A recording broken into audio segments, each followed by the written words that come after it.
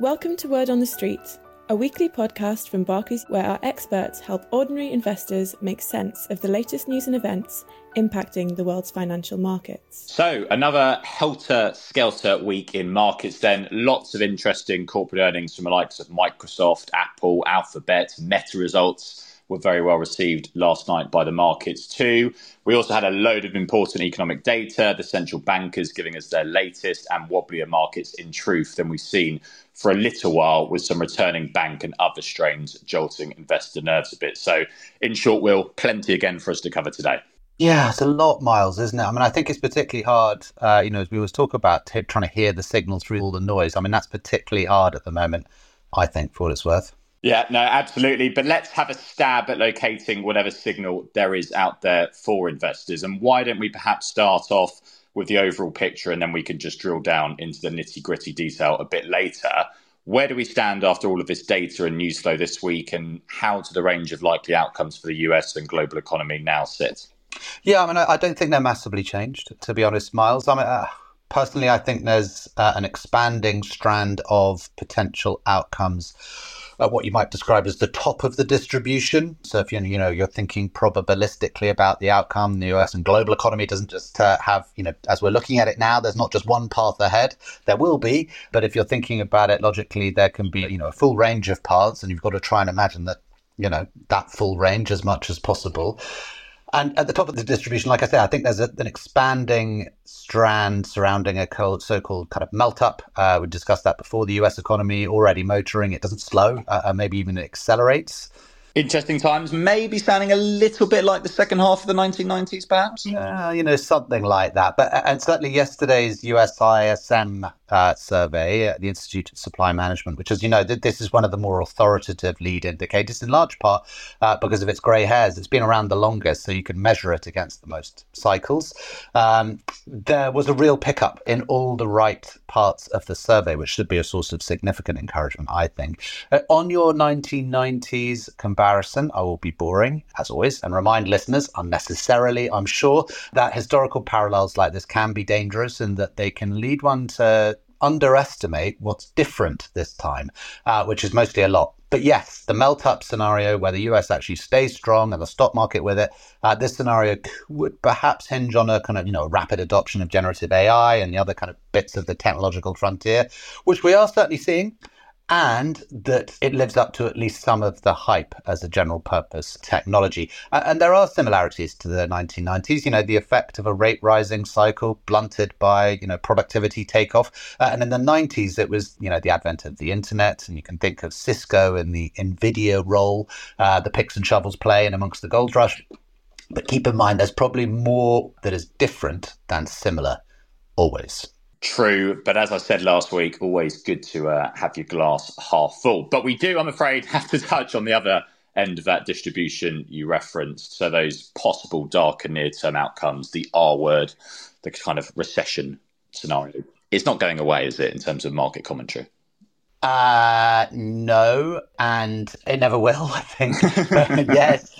Yes, it's hard to handicap whether the odds of something nasty are increasing. I think they're about the same. Again, personally, there's a sort of range of views on our team on this, but, I think it's far from your base case, but certainly worth thinking about. A wobbling US regional bank certainly brought the potential for an accident back to front of mind this week. Again, though, I think we have to be a bit careful of getting too absorbed in looking for stuff to go wrong. Many investors, I think, are just locked into that idea. Recession indicators such as the yield curve have been going off like, air raid sirens for some time now, with the backing of economic theory and, and some of the practice around the effects of higher interest rates. And certainly it would be rare in post-war history for these indicators and this theory about interest rates to be kind of, way wide of the mark.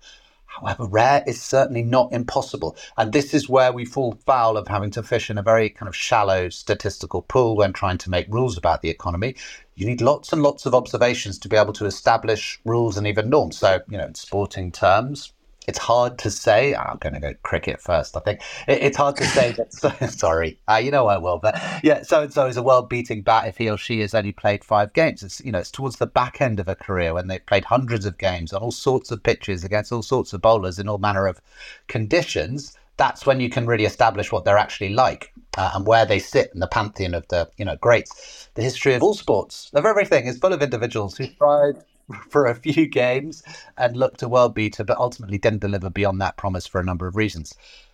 With recessions, interest rate cycles, and even how investments should behave around these things, we're really looking at only a handful of incidents within each country since the Second World War. That really, really limits our ability to talk about rules and norms. It doesn't stop our industry filling the airwaves with it, of course, but anyway. You didn't mention the Six Nations. Resisted the urge. Yeah, I mean, it is. It's exciting. The game tonight is going to be a belter, I hope. But yes, there's lots of good sport coming.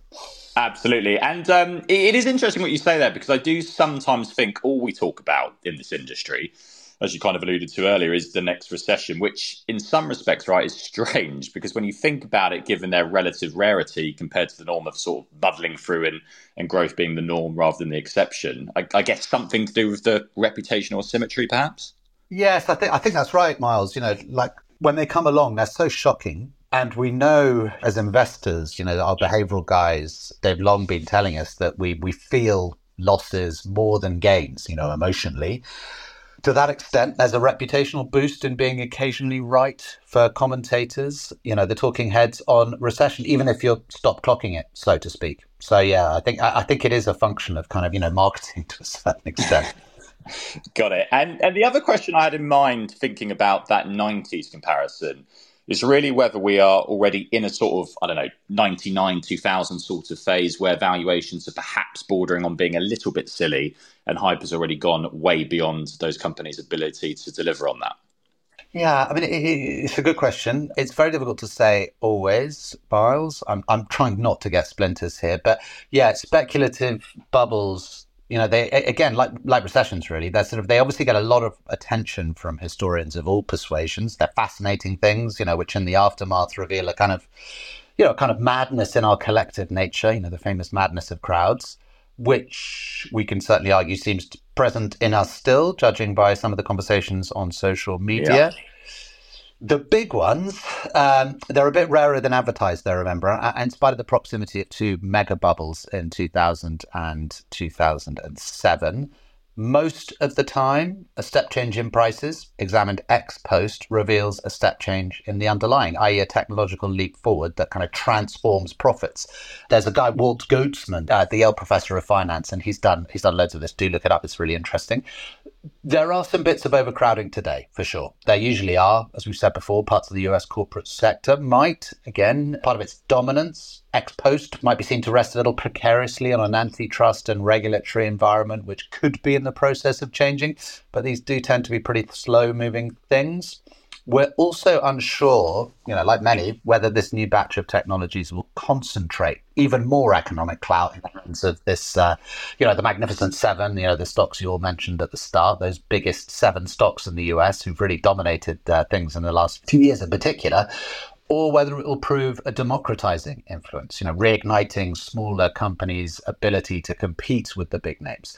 For what it's worth, there's a really good article in the Financial Times this week. I shared it on LinkedIn. It's an interview with Eric Brynjolfsson, who's one of the big names in the kind of, the tech. He's one of the sort of big thinkers in this space. And I think he's really interesting generally. So a good balanced view on what's going on.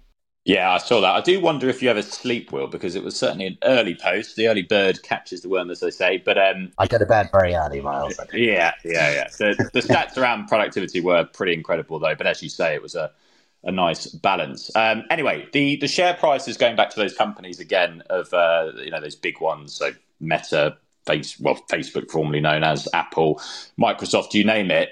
The results were fairly mixed, weren't they? And some of the share price was a bit weaker off the back of that. Were there any concerning signs for you and the team in amongst all of that? Yeah, I mean, there was some barnstormers and some. It was a mix, like you say. I mean, in aggregate, we so far in looking at earnings season in general, and focusing on the ones this week, we couldn't find anything too alarming, I have to admit. Certainly from a sort of macro top-down perspective. I mean, we have the good fortune to call on a lot of specialists across Barclays and actually the wider industry for this. Our scale does enable us to sort of get our hands on lots of very good experts. It's a bit of a luxury, but from what we could see, the results in aggregate speak of still pretty formidable trends in revenues, cash flows, even dividends, actually, for the most part. So there's no doubt that expectations for some of these have got ahead of the reality, but I'm not sure there's anything too concerning all the same. For what it's worth, actually, we've written a little bit about some of the sort of, the mega cap, some of its predecessors at the moments when, you had a similar sort of period of dominance from these kind of massive, great big companies across sectors back in the 1960s and 70s. It was called the Nifty 50 then. So we've written a bit about it. It's a really interesting episode just to sort of look at from historical parallels perspective. Okay, and then just going back a little bit, but unfortunately, I'm afraid I'm the bad guy, sticking on the worries. You mentioned wobbling banks as one of the things getting nerves a bit jangled, and this is all tied up with the problems in US commercial property, office, and now also multifamily, right? Yes. So, yes, a bank in Japan and a bank in the US called NYCB were in the news with the problems both linked to US commercial property, as you said. We've talked about this and mentioned it in our outlooks and various other comments as a source of potential risk, cycle ending risk, you could say. So for office, everyone will understand this. We've all changed across the world, and the US is the same. There's a difference in how much people are working from home, and that is creating difficulties in occupancy rates in offices, and that, alongside step change in interest rates, alongside the fact that commercial property is full of kind of highly levered entities operating with very little margin for error, that's creating quite a difficult spot. And lots of people have pointed out that there is a lot of debt rolling over this year, which, was initiated at much lower interest rates. And so you're getting this kind of perfect storm of stress. And it's not hard for people to imagine how this would be quite a difficult period. A lot of the lending is coming from the regional US. Well, the regional US banks are on the hook for a lot of that debt, but it's obviously spread, lots of places. And as NYCB illustrated this week, you're seeing a bit of dyspepsia. I think the word would be, and probably a bit worse than that for NYCB. But the couple of points to make here are that NYCB does represent quite a specific set of risks in the commercial property space. The read across to the rest of the sector is probably not as neat as the doomers would like. Also, this is not a problem being widely ignored or de-emphasized. Associated debt and equity instruments with commercial property are already braced for considerable damage. And Silicon Valley Bank last year and the regional bank wobbles we saw, they certainly jolted the authorities and supervisors into action too. So I don't think this is going to be a sort of complacency one where people aren't looking closely at it. But yes, you never know. And I should just say also, you and I mentioned lots of stock names in there. None of those are recommendations, obviously. We're talking about stories rather than, particular buy or sell. Yeah, no, couldn't agree more. So in short, one to continue to keep an eye on, then watch this space. Yeah, agreed. And remember that there are always things out there that could kill off the economic cycle. There are always things that look like bubbles too. Most of the time, it's about remembering the idea that the economy is pretty good at muddling through this stuff, and policymakers have much better informed playbooks generally too. That doesn't mean they'll make the right decisions, but the chances are a bit better, particularly in the wake of the financial crisis, I think. Okay, and you mentioned policymakers there, so let's just unpick that next, given this week has also been about the central banks around the world giving us their latest. So why don't we start with the Federal Reserve over in the US? They held rates firm, but some did seem a little bit disappointed with the remarks made in the Associated Press conference afterwards, didn't they? Yeah, I think, many investors spent the latter part of last year and the beginning of this year geeing each other up about the potential for ever earlier rate cuts. Well, we're all looking forward to it. But yes, markets got quite excited too, as you saw. And there was some merit in this view, to be honest. Inflation is looking increasingly well behaved in the US on many metrics. And Jay Powell, the chair of the Federal Reserve, people were looking for him to possibly confirm that, you might see rate cuts as early as March, but he sounded a more cautious note. And this is kind of in keeping with the idea that this is, this generation's central bankers all fear the spectre of a guy called Arthur Burns, his tattered reputation. He's often seen as the guy who let inflation back out of the bag in the 1970s. And these guys, understandably, they'll have an eye on posterity, and they will not want posterity to remember them as such. So perhaps, extra caution warranted.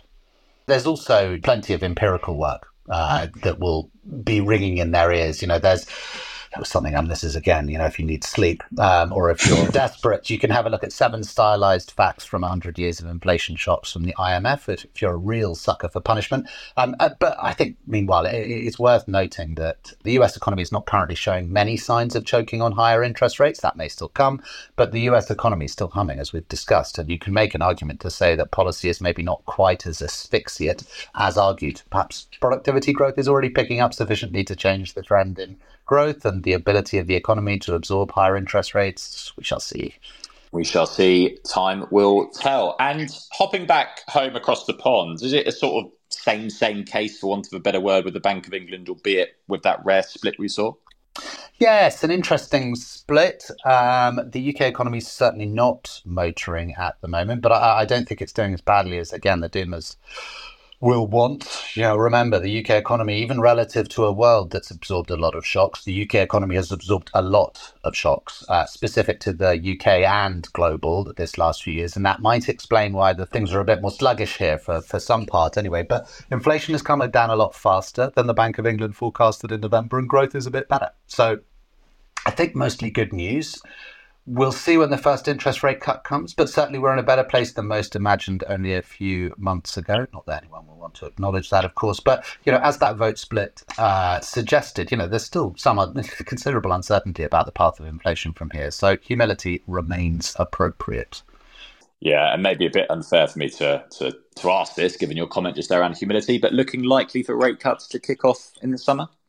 Roughly speaking, yes. I mean, that's what our analysts are sort of suggesting. We won't hold them to it. Yes. Yeah, you've always got to have a little bit of humility about this stuff, the word again. Yeah, absolutely. But a seasonal ray of light for UK households to come, perhaps. Right, next on my list is the final area we should look at today. Not a new one, I'm afraid, and certainly won't be the last time we talk about this. The US election. I'm still getting a few questions here. Now, you guys, I know, have written and spoken about this quite a bit already, but it does look like we now know who will actually be competing for the Oval Office. And I'm seeing a scatter of trade recommendations from, well, all sorts of sources, really. So it might just be helpful for everyone if you could just perhaps outline a few summary points for us to focus on. Oh, yes. Good luck. Yes, I really feel there's an awful lot of wasted breath and ink already, to be honest. We're still some way off, and I'm really fed up of hearing about it. I don't know about you.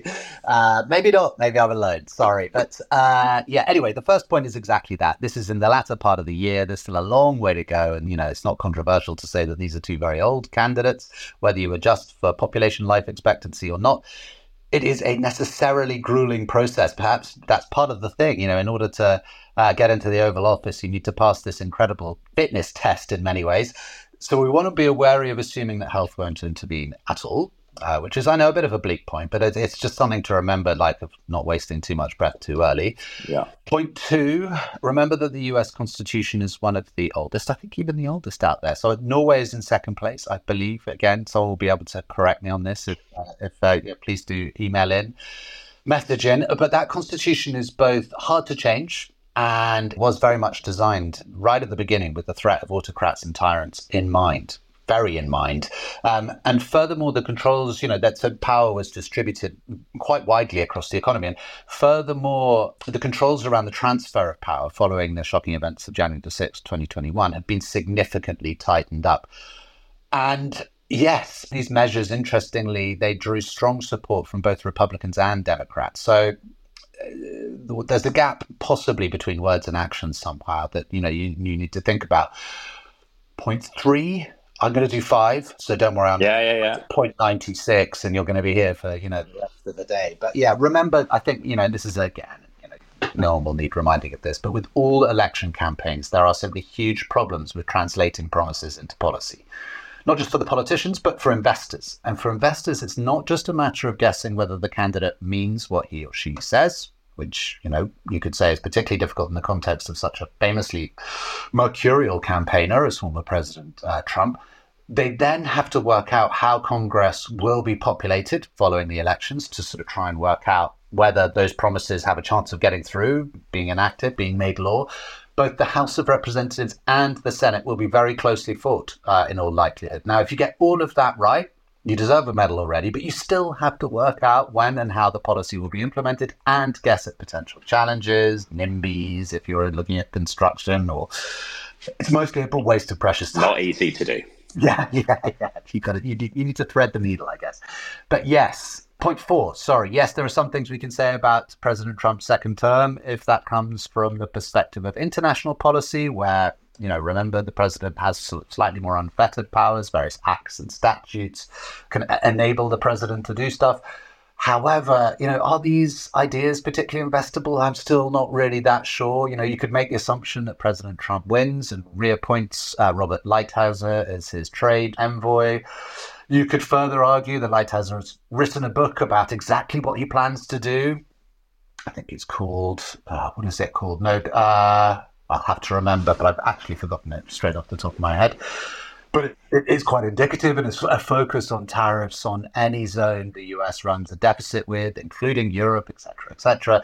There are certainly ways to get this done via an executive order, like I say, but however, to reliably make money out of this, you would need to be able to argue that tariffs are the only game in town with regards to that particular asset or region. The technological context doesn't matter, neither do the myriad other influences on returns that may well trump the level of tariffs. So yes, there are extreme cases, but, I think handicap them carefully in a way.